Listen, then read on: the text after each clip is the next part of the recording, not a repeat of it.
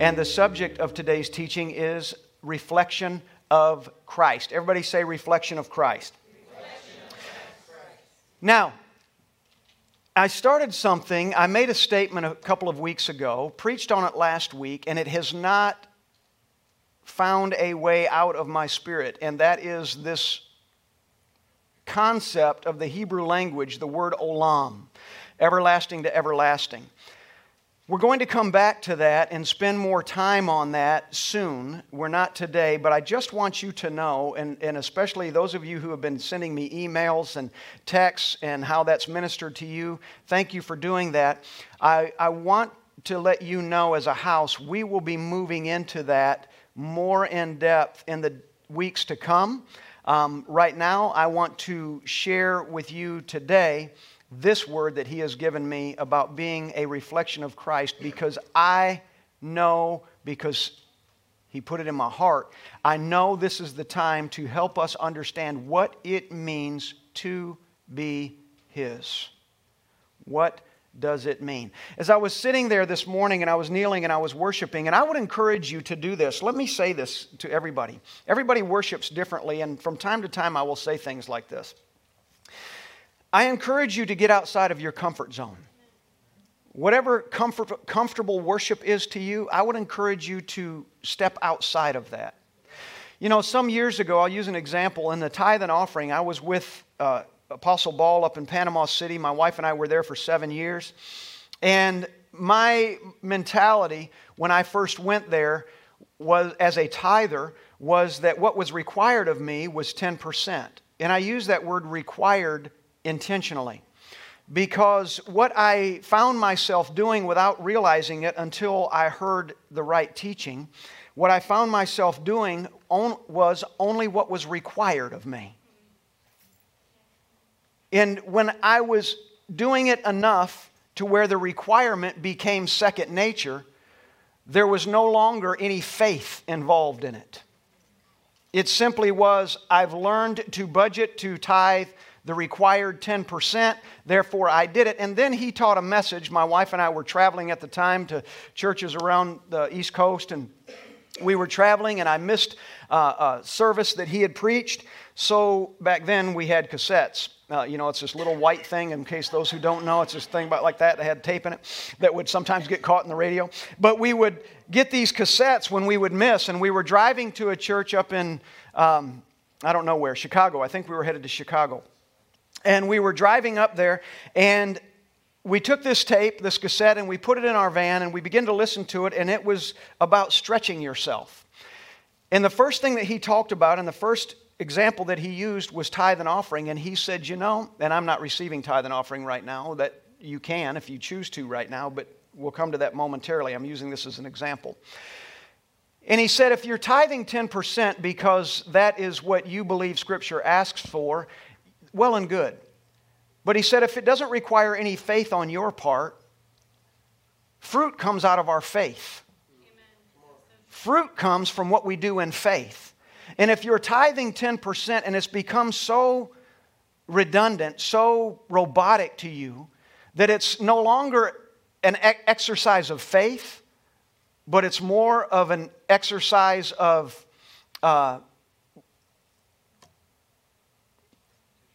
repetition, muscle memory. What can you expect from that? Certainly the Father's going to honor 10%. But what if you stretch yourself and get outside of your comfort zone? What might He do with that? And man, that was like an explosion in my mind at that point. And I looked over at my wife, and we were looking at one another. And for both of us, at the same time, we received this revelation and understood, man, we have not been giving in faith for a long time. I dare say there's people under the sound of my voice right now, you no longer give in faith. You give because it's repetitious. You wrote your check before you even got here today. You might have written it, you got paid Friday at 3 o'clock, Friday at 3:05, you had written your tithe check. That's good. But there was no sense of, Father, what are you saying anything to me in this? Are you asking me for a different perspective? Let me go past that. So my wife and I looked at her and I said, babe, we're not giving in faith. We're giving out of repetition. We no longer have to trust God to do this. We've come to the place now where that 10% tithe that we're giving has become so planned and so budgeted, it's not even a thought. And we did exactly what I said a moment ago. I'd get paid on Friday or whenever we'd preach somewhere, they'd give me a check and I'd immediately write a tithe. And I felt good about it, man. Here's my tithe, 10%. What is it exactly? Here it is, and to the penny. And I'd give my 10%. Whoa! I'd feel good about myself. And I'd send that check in, send it back home to the Rock of Panama City. And we'd go about our business. Then when he preached that word, I told my wife, I said, we got to stretch ourselves. We need to get back into the faith mode because this doesn't create faith anymore. This doesn't ask for faith. So we did something for her and I that was a very big stretch. And I said, we're going to increase our tithe and offering to 12%. And so we did. And man, that required faith. I mean, there were some churches we would go to and we would preach for, and the offering would be wonderful, it would be awesome, and it would support us for 2 or 3 weeks. We'd go to other churches, kid you not, we'd go to other churches, preach for an entire week, and we'd walk out of there, specifically one particular church, we walk out of there with a t-shirt that said, Jesus Christ, the real thing. That's all they gave us. They didn't pay for our hotel, they didn't pay for our food, they didn't pay for anything. They just thought they were doing us a favor by giving us, like we didn't have clothes. They didn't like what we were wearing. We were there for 7 days, preached every single night, a couple times a day actually, a couple times a day, left there and they gave us a t-shirt that said, Jesus Christ, real thing. So glad you came, thanks for coming. When they invited us back, I called them up and I said, we will not do that again. If you're not going to receive an offering, a love offering for us and cover our expenses and so on and so forth, you are not worth our time. We cannot afford to come there and do this. And we did. And I was glad that we did that. And I can tell you it changed that place. And I can tell you we still have relationship, at least Facebook relationship, with that place today. But we had to stretch ourselves. So I say that this morning in the same way. I say when we come in and worship, and as I was kneeling here this morning, and I encourage you, sometimes we get to the place where in our time together, in our worship, we walk into the building, Kevin, and we come in here, and even your shirt today that says experience different. We need to get some more of those shirts. But when we come into this building, and there's this sense that we walk in, and we fall prey to our muscle memory self. This is where I stand. This is how I worship. This is how I sing. These are the songs that are going to move me the most. I'm going to respond differently to this one. I'm going to do this to this one. But what happens when we get outside of ourselves and we say, you know what, this is what I find myself doing. What's the next thing? What will require faith in me? Because I'm going to tell you, Yahweh honors faith. It is through faith where the fruit grows biggest. So what does it take if I bring myself to the point, and I just encourage you today, I love to teach and I love worship. I'm a worshiper. I recognize when we sing every Sunday, I can't help but reflect on all the different ways that He's changed my life.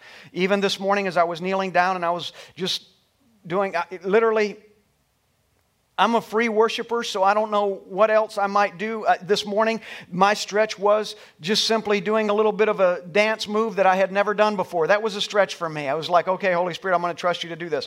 But when I think about these things, Holy Spirit, what do you want to do in me? Because I want to position myself outside of what I can do all the time. I want to express to you that I am not intimidated by the unknown. I'm not intimidated by the space that I've never been in before. But instead, I'm going to embrace it. Well, but how does it look like to everybody else? You know, I hope you'll come to the place where I came to a long time ago. I really don't care what other people think about how I worship, and I hope you can come to that place. My prayer, you can. My prayer is that you get to the place where you're not concerned about the person to your right or your left, even your husband or your wife, how they think about how you worship Him, how you honor Him. But I encourage you, stretch yourself, get into the place, that space where faith exists. Say, Father, I am taking this a step further today because you're worth it. Somebody say He's worth it. Is that good? Can you receive that today? Well, in all of that, I use that to say this. That is what a reflection of Christ looks like. It is getting outside of me.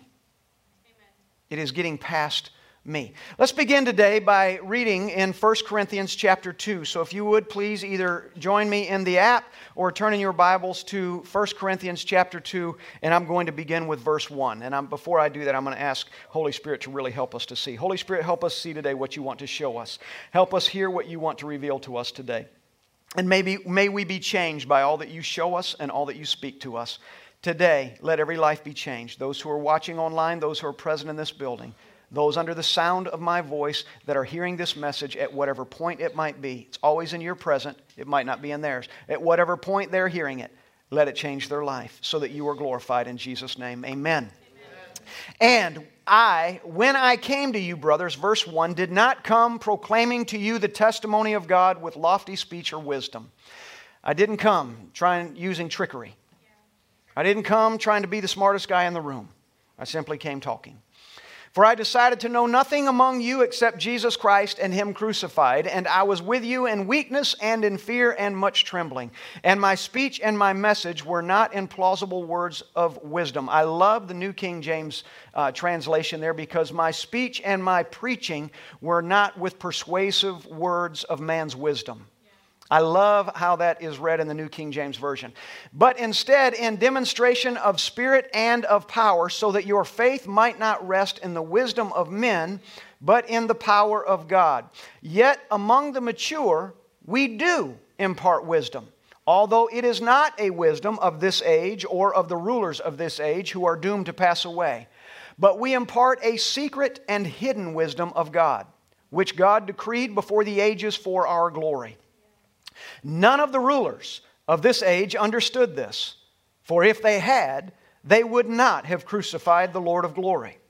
But, as it is written, what no eye has seen, nor ear heard, nor the heart of man imagined, what God has prepared for those who love Him.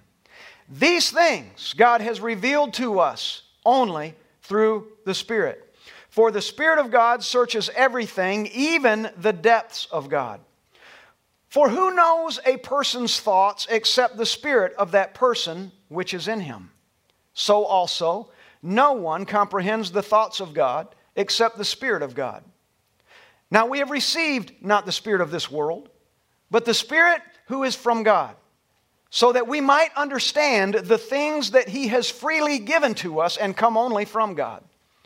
And we impart this in words that are not taught by human wisdom, but taught by the Spirit, interpreting spiritual truths to those who are spiritual. The natural person does not accept the things of the Spirit of God, for they are folly to him, and he is not able to understand them because they are spiritually discerned. The spiritual person judges all things, but is himself to be judged by no one. For who has understood the mind of the Lord so as to instruct him? But we, everybody say, but we have the mind of Christ. There's three things that I want to touch on today, and I want to go back to basics. I want to go back, and I don't want to use that word basics. I want to go back to some foundational truths here today to release to you and me to help us to understand what it is that Paul is saying here to the Corinthian church and why it's so important that he expressed this teaching in the way that he chose to express it. I want to begin with the first point, and that is to put aside what is irrelevant. Everybody say this with me. I need to put aside what is irrelevant. I want to refer back to the scripture that we read just a few moments ago. He said, for I decided to know nothing among you except, everybody say except, Jesus Christ and Him crucified. He said, I chose not to come to you. I know things, but I did not choose to unload those things on you. I came to you with my mind completely focused on Jesus Christ and the crucifixion, the reward of His crucifixion. That's what I'm coming to you today. I am putting aside everything else that is absolutely irrelevant. What I'm having for dinner today, what I'm doing at work tomorrow, what's going on in my family life this week, all of those things right now are irrelevant. Paul said, I come to you with challenges, no doubt about it. In me, there are things that are going on. I know there are people that want to kill me. I know there are places I want to go Holy Spirit doesn't want me to be. I know there are people under the sound of my voice that think I'm haughty or that I lift myself up. Those things are irrelevant to me. No matter what you think and no matter what I think, no matter what I'm aware of that is going on in my life today, those things are irrelevant. Because what I've come to you with today is this message. The message of Jesus Christ and the power of the crucifixion. The power of the resurrection. I've come to you with this message so that you can know that there are things more important than what's going on in my world. Did you get that? This Wednesday, when we were at intercession, each week for the last several weeks and for the next couple of weeks coming, Jenny Kerner has had different ones speak on a different Spirit of the Lord. And this week, as they were speaking, the teacher was teaching, and we began to talk about language. As I was listening to them talk, my mind went to the language that we speak. They're writing on the dry erase board, and they're writing certain things, and they'll write a word like olam. You know, that word that we used last week and we talked about last week, that Hebrew word olam, which means it means more than everlasting to everlasting. That's just the best we can do in our mind.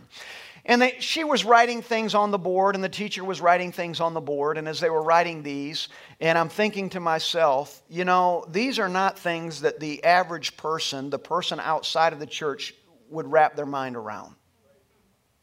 These aren't things that someone who is not keen to the Spirit of the Lord could wrap their mind around. And then Holy Spirit took my attention to the fact that before the Tower of Babel, the only language that existed was the language of God. Track with me what I'm saying right now. Before the Tower of Babel, the only language that existed was the language of God. So as I'm listening and I'm watching as they're writing on the board and they're writing different interpretations of different words, and Shaviv did an incredible job teaching what she taught this past Wednesday.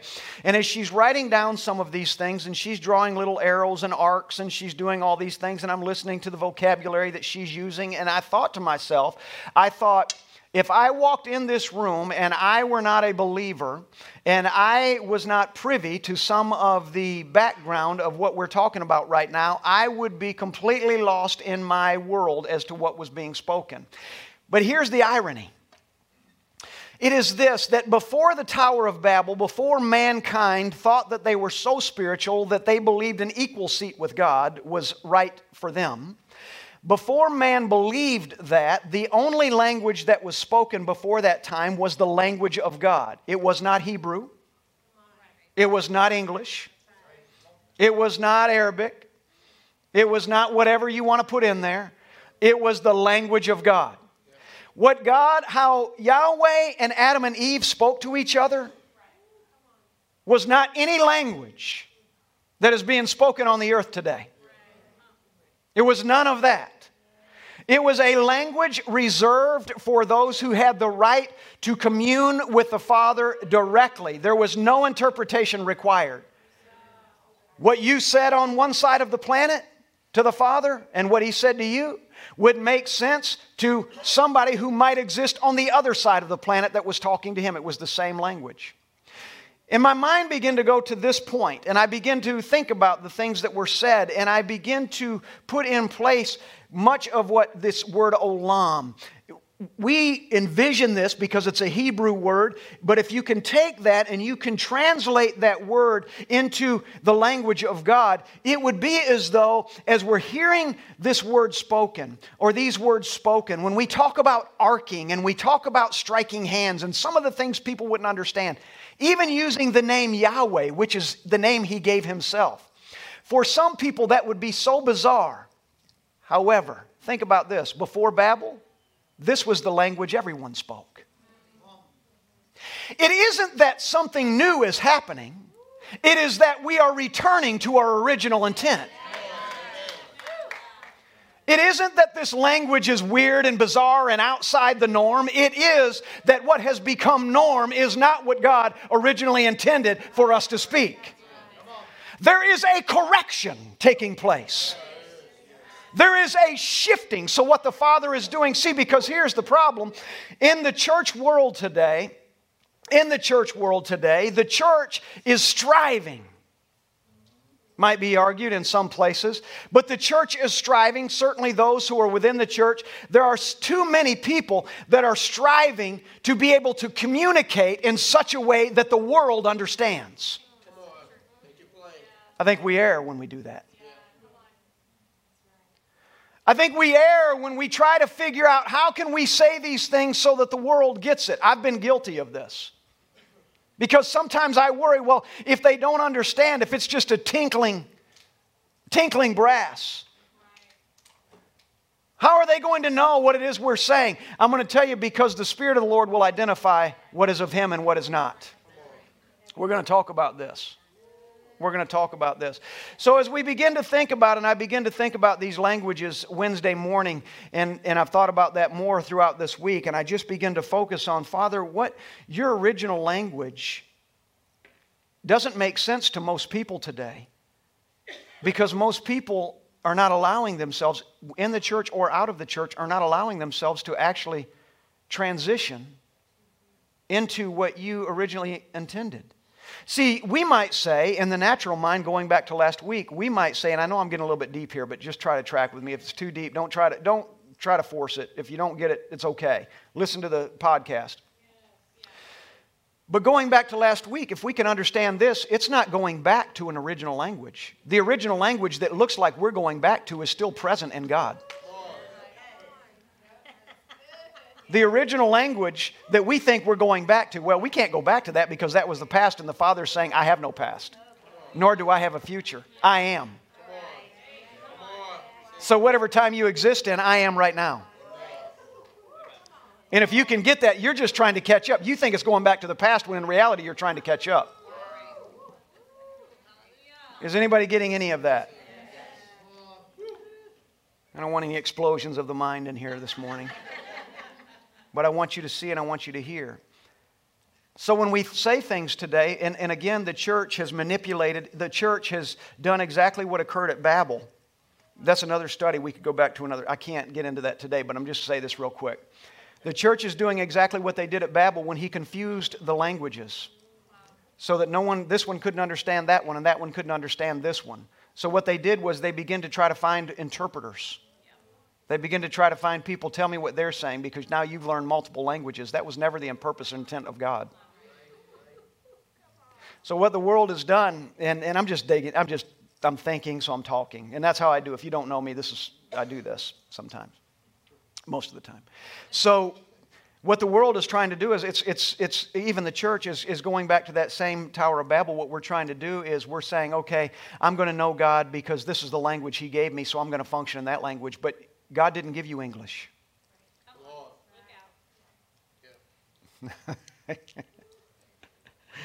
God didn't even make you American or Asian or German or whatever you might be. You got to get it this morning. If you can get this point is really going to make sense to you. I said it was going back to foundations, but we're digging a little bit deep. We're just digging a little deep. We won't make this hole too deep. We'll come back to it another day. But He didn't make you American.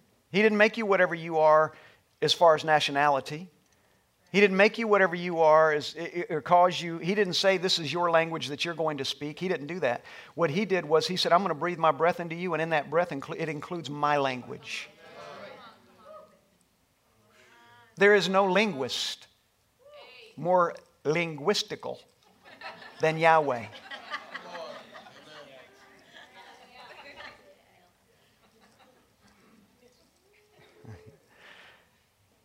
Now, I want to charge you today with what I'm telling you right now.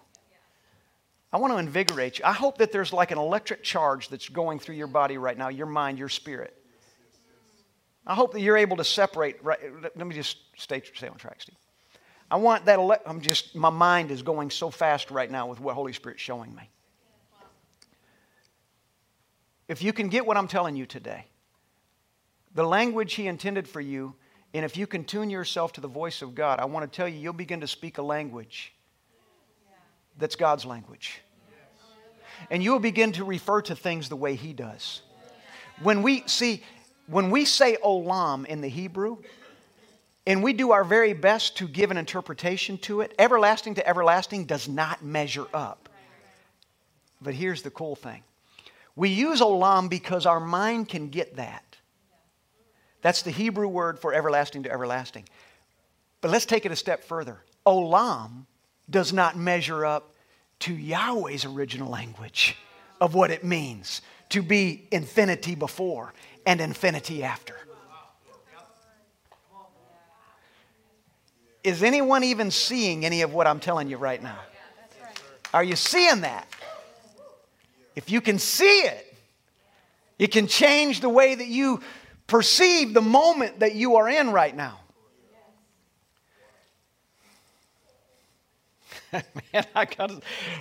Man, my mind, my whole spirit is just, I got lightning bolts coming out everywhere of things He's showing me right now.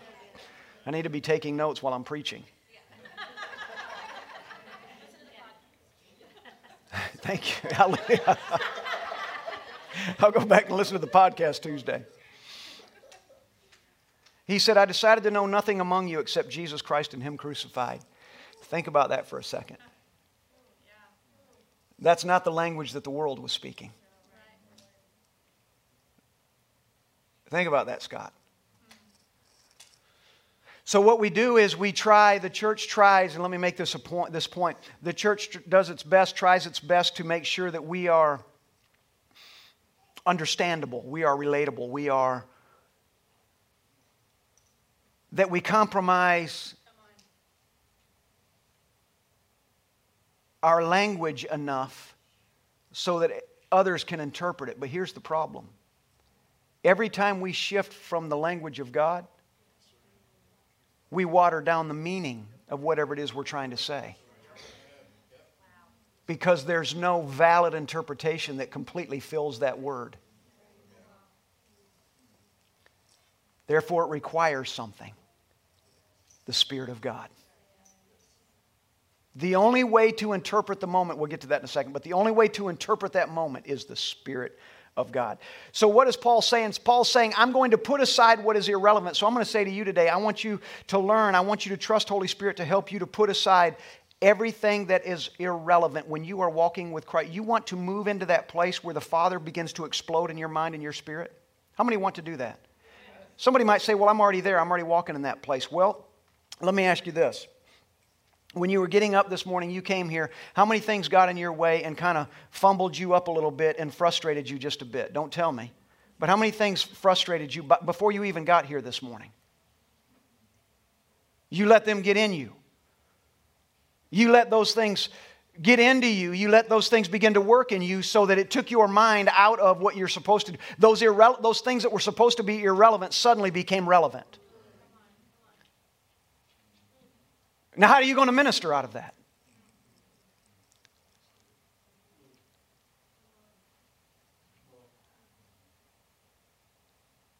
Now, it's possible that somebody could say, well, wait a minute, Steve Parker, you're the preacher, so I don't have to worry about preaching, so I'm not ministering out of that. I can be as frustrated as I want, and I can get all tied up in all these irrelevant things because they're relevant to me right now. I'm very worried about my mom this afternoon. I'm very worried about my brother tomorrow. I'm very worried about whether or not I'm going to get my raise that they promised me tomorrow. I'm very concerned about all of those things.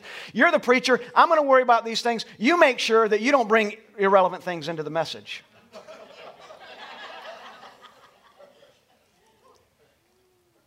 But here's the thing. Aren't you a minister?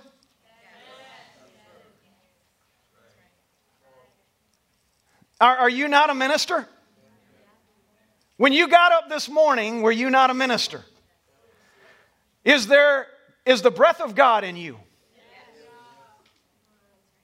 If the pneuma of God is present in you, and even pneuma doesn't even capture. Now that we think about it, oh, stop, Steve. If the breath of God is in you,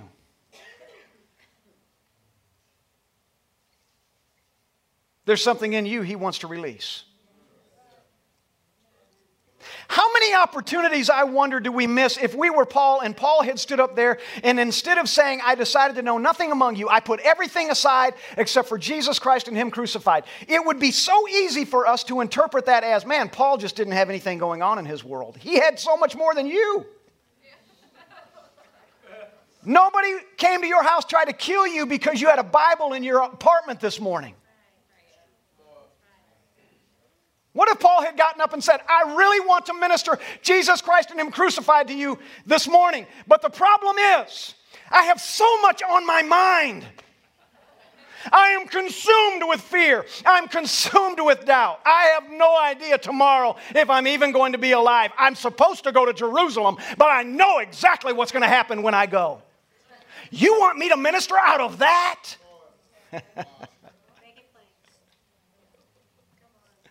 Paul said, I decided this. I came to you and I've chosen not to know anything among you except for Jesus Christ and Him crucified.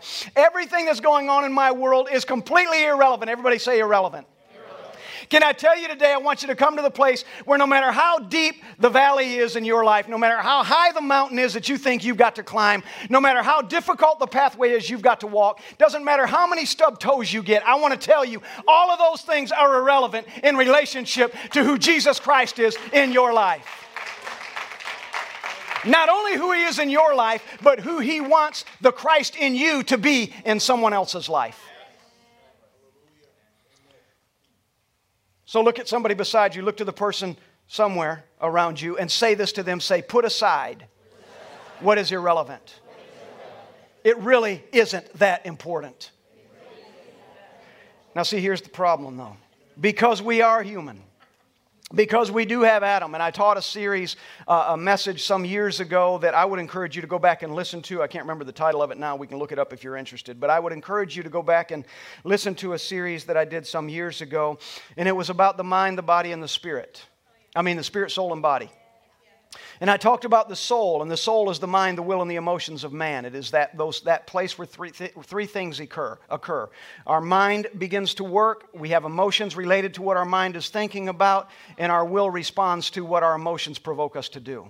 I talked about that and shared about that. I want to tell you today that most people get caught up in that soul place where everything that they do for the kingdom of God is relative to what they're feeling. It's relative to that. In fact, I'll say this. If we put aside what is irrelevant, I'll say this. I wonder, I don't want any show of hands, but I just wonder, and I'm talking to you online this morning as well, if you're watching online or you're listening to this down the road. But I just wonder how many people this morning when you came in here, you found it very difficult to lift up your hands and worship Him because you were so weighed down with what happened this week. You just could not get past it. Well, good Lord, I mean, Jackie did this, and Johnny did that, and Ricky did this, and my boss said this, and I go in this week, and I'm just frustrated. But I am, bless God, I'm going to church today, Jesus. And I'm going to lift my voice, but it's not going to be real loud because there's a lot of oppression going on in my world right now. I'm just not really feeling it today. My soul just doesn't really feel like glorifying God today, but you know what? I'm praise Him, praise Him, praise Him in the morning.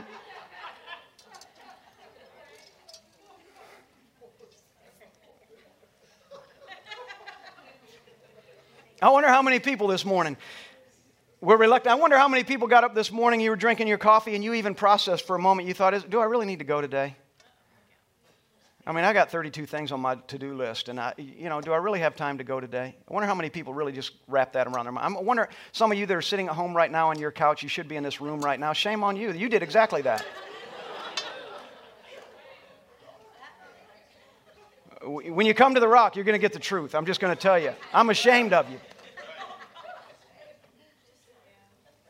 Hopefully today you get a revelation of truth and you find out that you can actually be stronger than the weak self you are today.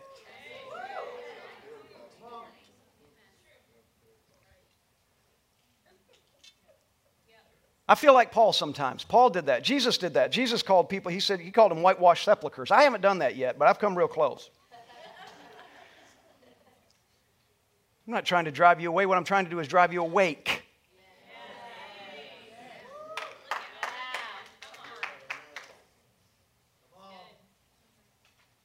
Is anybody hearing me this morning? So we process and we think, and we don't, instead of putting aside what is irrelevant, we wear what's irrelevant. We wear it. Woo!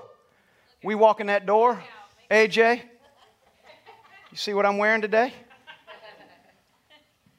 This is my bad job review this week. I'm going to wear that today. Oh, Johnny, what you wearing today? Oh, this hat? You like that hat? Yeah. That's that guy that yelled at me this week or ran me off the road and I wrecked my car. I'm wearing that today, baby. I earned it. Oh, what's those shoes you got over there? Susie, I love your shoes. What are those shoes? Oh, let me tell you about these shoes. Man, it took me a while to get these shoes. This morning, when I got up, you wouldn't even believe what happened. My dog peed on the floor, pooped on my carpet. My cat tore things up. You wouldn't even believe all that happened today. And I'm wearing these. And I'm telling you, I'm wearing these. And these are my don't praise Jesus shoes. These are my think about my cat shoes.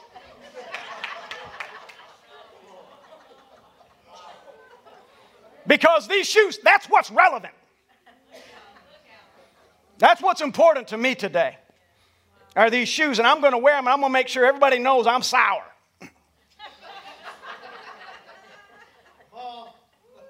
The way my boss was this week, I'm going to make sure everybody knows I'm bitter. Get me a mad face on. Nothing went my way. I didn't pass my class. Oh, man, you don't even know. That's a whole wardrobe. I'm going to wear that thing, man, all in one day. I'm wearing that. My husband didn't treat me right. My wife didn't treat me right. My baby didn't sleep. Name it. Man, we walk through those doors. Woo! Let me show you what's relevant. Boom, man. You feel it. People walk in the doors like, oh my God. They come in the right side and you quickly go to the left side because you're thinking, man, whatever they're wearing, I don't want it on me. Meanwhile, we tell one another, go and greet them with a brotherly hug. Go get some of that all over you. Love on them. Love that off of them. Sometimes we need to come in and we need to strip ourselves, come in completely raw and naked. Naked. Not physically. Not naturally. Please. But we wear this thing and we make these things. I'm just asking this morning, how many this morning you came in? Some of y'all, the reason you're laughing is because you're thinking to yourself, man, I was wearing that today. Busted! And then you thought, and now what you're thinking, I missed an opportunity. We were lifting our voice, we were lifting our hands, and I'm doing this because all I can think about is what Johnny said, or Susie did, or Ricky did, or what I didn't get, or what I did get that I shouldn't have gotten, where I should have been and I didn't go, where I didn't go and I should have gone, how it should have been and it didn't work out like that. All I can think about is the dish I dropped this morning, or the coffee I spilled on my white, whatever these are, this morning, Vans. It's true. It happened. And my pants right here. I got coffee on my white pants.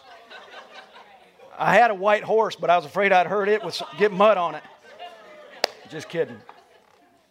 But we wear that stuff, and we come in and we just wear that stuff in, all the things that are going into our life, and the Father says, man, I hope I can do something with you today. I hope I can work with that. Paul said, this is what I'm going to do. He said, I came to y'all. And you know what? I got a lot going on in my world. There's a lot of cloaks, a lot of garments, a lot of shoes, a lot of pants, a lot of shirts I could be wearing today. But I stripped myself of all of that. And what I did is I put on the garment of God. I clothed myself with His voice. I clothed myself with His word. And I'm coming to you today knowing nothing except Jesus Christ and the power of the crucifixion and the resurrection. That's what I've come to you today with. And I've come to you today because I don't want you thinking about all the things that I thought about when I first got up, but I have put that aside. I'm going to tell you today, put aside what is irrelevant. Look to your neighbor, look to someone around you and say, put aside what is irrelevant. Now ask them and give them an honest answer. Say, can you do that? Everybody's like, you know, it's one of those head nods where it goes both ways. What did they just say? They said, and then rely on the Spirit of truth. What no eye has seen, nor ear heard, nor the heart of man imagined, what God has prepared for those who love Him. These things God has revealed to us through the Spirit, for the Spirit searches everything, even the depths of God. That's explosive. Rely on the Spirit of truth. Man, what I haven't seen, what I haven't heard, the places I haven't, my heart hasn't been changed. I'm telling you today, there is people that they're not relying on the Spirit of truth. They're not relying on those things that the Father wants to reveal by His Spirit. What they're relying on is, man, if I can find it on Google, it will define everything. When 99% of what you'll find on Google isn't even the truth. Or Wikipedia. It's somebody's truth. It's not His truth. Rely on the Spirit of truth. If I want to be a reflection of God, or a reflection of Christ, I need to rely on the Spirit of truth, not on the truth that's in my head. Now, get it? Put your hand right here and go, not this. I need not to rely on this truth. I need to rely on the Spirit of truth. The Spirit of truth that is in me. The Spirit of God that is in me. The Spirit of Yahweh that is in me. When He breathed into me, His Spirit, His presence filled me. And I need to rely on that truth. What no eye has seen, nor ear heard, nor the heart of man imagined. Well, let me ask you this. When's the last time your imagination was blown? When was the last time Yahweh spoke something to you and you had to grab your head to hold it together? OMG. You had to hold it together because He just exploded in you. A revelation of who He is. A deeper place in Him. A place you didn't expect to go or find yourself. But somehow He revealed Himself to you because all of a sudden you put things aside. These things are irrelevant. I want to know You, and I'm coming in. My hands are lifted, not because I want to lift my hands. I'm lifting my hands because I want to praise You. I'm lifting my voice, not just to hear myself talk. I'm lifting my voice because I want to honor You. And I'm going to rely on the Spirit of truth, and my eye is going to see what it has not seen. My ear is going to hear what it has not. How am I a reflection of Christ when suddenly, everything that is in Christ, I find it is beginning to reveal itself in me. Yes. He loved the Father so much. Think about this. Just the question I asked earlier this morning. Do you love God enough to change? Think about that. When Christ knew what His purpose was, it was to come and to redeem man. He was going to suffer. He was going to die on a cross. He was going to suffer on that cross. He was going to be raised again in 3 days. But He knew what it was going to take to get to that resurrection. There was a lot that had to happen before He got to the resurrection. A lot. We think, wow, 3 days in the tomb. And Christ was probably thinking, wow, 33 years of difficulty. 33 years of defeating an enemy that's going to tempt me every single day to be everything except a son of God.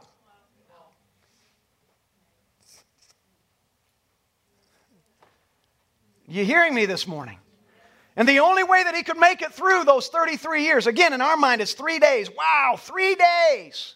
He defeated death, hell, and the grave. 3 days. And then He rose again. Powerful, awesome. I think what's even more powerful is the 33 years He was able to survive simply by relying on the Spirit of truth. The 33 years that He got up every morning and He said, I know what the world wants to do and I know what's going on in the world, but this is what I know. I know who my daddy is. I am of my Father and my Father is of me. This is what I know. And I'm relying on the Spirit of truth in every single day because I'm focusing on Him and I'm not getting caught up in those things that are irrelevant. How are we going to pay our taxes? Jesus. Oh. You're bothering Him with that? Go catch a fish, man. Pull the coin out of its mouth. Give it to Caesar. How are we going to eat? What do you have? You're focused on that food stuff. What do you got? Well, we got some fish and we got some bread.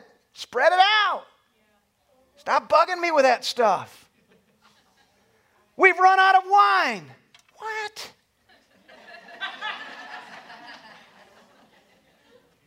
What do you have? We have some water. You're wasting my time. Poof.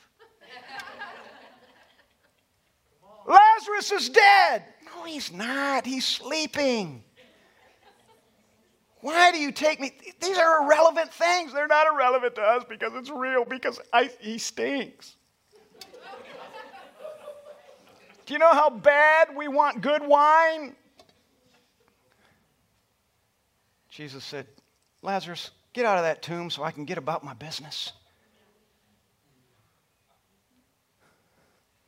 You know why he was able to do that? Because he relied on the Spirit of truth. And somebody under the sound of my voice right now might be saying, well, yeah, but you're talking about Jesus. Your point?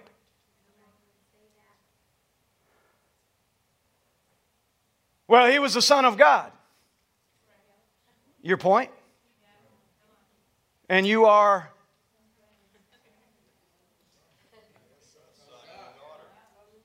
What? Well, don't confuse me with that. But he was Jesus. We're not Jesus. Point. In fact, Scripture says he was tempted in all the ways that we are. Do you know why he was able to rise above it? Because he did not rely on what he felt. He didn't rely on those garments of irrelevance. What he relied on was the Spirit of truth in him, that the Father said, this is what I created you for. You can do it. You can rise above every single thing that confronts you. Everything. What no eye has seen, nor ear heard, nor the heart of man imagined, what God has prepared for those who love him. Can we even comprehend what God has prepared for those of us who love him, those of us who will press in, and those of us who will say, you know what, all of these things are not important? Because, again, I cannot emphasize enough, we make things that are completely terminal in the sense that they will pass most things in a few days. We make those things so important in our mind, we cause those things to become lifetime issues.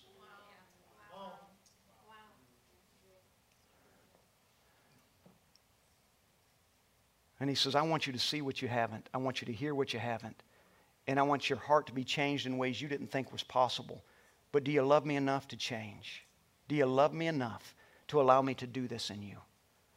Do you love me enough to allow me to do a work in you that is so supernatural, it will shock you and everybody who knows you?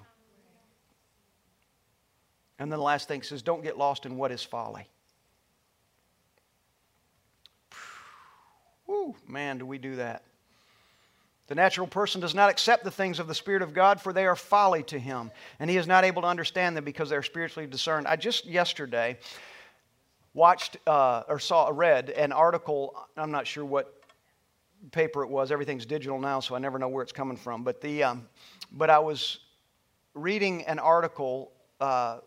What's the guy's name? I can't remember his name. Probably don't need to say it anyway. But I was reading an article from somebody that you would know if I said his name. I see his face. I can't remember his name. And he was just really verbally destroying Christians, believers. Believing in a God that doesn't exist. They spend all their time. They give their tithe and offering. They go to church on Sunday morning. What they could be doing is, and he gives this list, and he just goes on this rambling statement of all the things that we could be doing instead of going to church and doing all of that. What they don't realize is, I forgot what the percentage is now. One of the things that the church is so incredible about, because it's tax exempt, the church itself is exempt from taxes, but the church assists, helps, ministers to more poor and needy than Medicare ever has. That's true. I can't remember the percentage now, but the government comes up far short of what the church does to minister to the needs of communities all around the United States and the world. And he goes off on this thing. We just close the doors. These people are wasting their time. And he just goes off on this thing. And he's mad because there are believers. Again, it wraps around all these little argument things that are going on right now, whether it's abortion or whether it's racism or whether it's whatever it is. It's always these same hot points. And they're diving into all these things. And he just unloads on the Christians. And, they're just destroying our country. And, they're getting in the way of progress. And, they're doing all of these things. And I'm thinking to myself, man, you are lost in folly. And here's the challenge. Again, let me read this scripture. He said, the natural person does not accept the things of the Spirit of God because they're folly to him. When you are naturally minded, everything about the church, it doesn't make sense. And you will find yourself writing statements exactly like this man did. What good is it? Why should I go to church? It's just a waste of my time. Why should I bring my children to church? I've said before, I am bothered by parents who feel like it's the right thing to do to say to their children, it's up to you whether you go to church. I'm bothered by that. I'm bothered by that because if you say that to your child, why do you go? Because you've really never gotten the concept of what it is to walk with Christ. You walk with an idea, but not a relationship. Because when you truly have a relationship with Him, you will do everything you can to make sure your children have the same.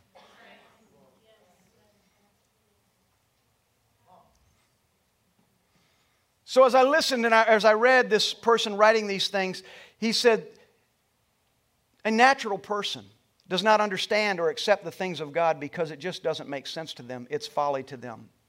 For they are folly to him, and he is not able to understand them because they are spiritually discerned. Let me tell you what, to be a reflection of Christ, what it means is to position ourselves, to understand what those irrelevant things are in our life. It is to position ourselves to trust on the Spirit of truth, to work in us, the Spirit of God to speak in us and to change us. To position ourselves to say, I love Him so much, I'm willing to change. Even the hard things. I'm willing to adjust what I say, what I do, where I go, how I do it. I'm willing to do those things. And I don't count them as sacrifice. I count those things that I have to give up or I have to change not as sacrifice. I count them as the glory of God working in me. But see, the natural person looks at the things of the kingdom of God. There are people that are even gathered probably in churches today, wherever they might be, but there's probably people gathered in churches today that consider, they're sitting there and they're thinking, man, I can't even believe I'm sitting here. Oh my goodness. It's a beautiful day in Florida. Seas are calm. I should be out on my boat. I can't even believe I'm here. I should be out at the park. I should be whatever, watching whatever. When we process naturally the things of the kingdom, it's folly. It's just not important. We'll find reasons to not participate, to not engage, to not enter in. If you're married to someone or you're in a relationship with someone and they're always looking for an excuse not to be present in those things that honor the Father, I want to tell you today there's a need for them, and my hope is that in them they will come to the place where their eye sees what they've not, where their ear hears what they've not, and where their heart is changed to this place, to the point where they come to Him. And it's no longer folly, but that you can't keep them away. I believe this about every church around the world today. I believe that the world, that people ought to be struggling, striving, pushing, fighting every way they can to gather together every Sunday morning. There's more buildings that we call churches in the world today than there are people to fill them. Shouldn't be that way. There should be more people trying to get in than there are buildings. There should be a striving of people. When we come to the place, when we get to the place where we are a reflection of Christ, what does it mean to be His? It means to be a reflection of His, which means that in every way, Father, I want to position myself so that You are visible in me. You are visible in my life. There are people that don't feel spiritual today under the sound of my voice. You don't feel spiritual simply because you don't understand how to be spiritual. But I'm going to tell you what that means, what that is. And I think I put this on the app. But the roots of faith grow from having faith in God, period. Not by having faith in miracles, signs, or wonders. Let me read that again. The roots of faith grow. The fruit of faith grows from having faith in God. Period. Fruit does not come because I have faith in miracles, signs, and wonders. And I could dive into that a little bit more. What I mean by that is, and the reason I make that statement is because it's important that we understand how we see what we do in our walk with God. Yahweh's called out to every one of us, and there is a very real Christ that redeems us, saves us, reconciles us to the Father. And I can tell you what we see, what we hear, what we participate in, what we become today. We shouldn't be gathering together today because we're hoping that maybe this morning He'll do a miracle in my life. But if we gather together because we say, I love God, and there's no other place I want to be. It's out of that faith, it's out of that place that He will begin to change your heart. He will begin to cause your eyes to see, and He will begin to cause you in every way to hear every word that He speaks. We are spiritual because we believe in a God who can do all things. And from that place, He grows us into a reflection of Christ. If I can position myself to believe Him, not get caught up in those things that are completely irrelevant, not allow those things to separate me from my opportunity to really express that He is God, He will begin to reveal a language in you that you will begin to speak. He will begin to reveal pathways for you to walk on that suddenly begin to lead you to places you've been looking for a long time. Hear me today. It is His heart, it is His heart, it is His heart for you to be a reflection of His Son, Jesus Christ. To be a reflection of Him. Now, you might say, well, I don't know, I'm one of those people that I can't get my mind out of those things that go on in my world and my life. Those are the things of folly.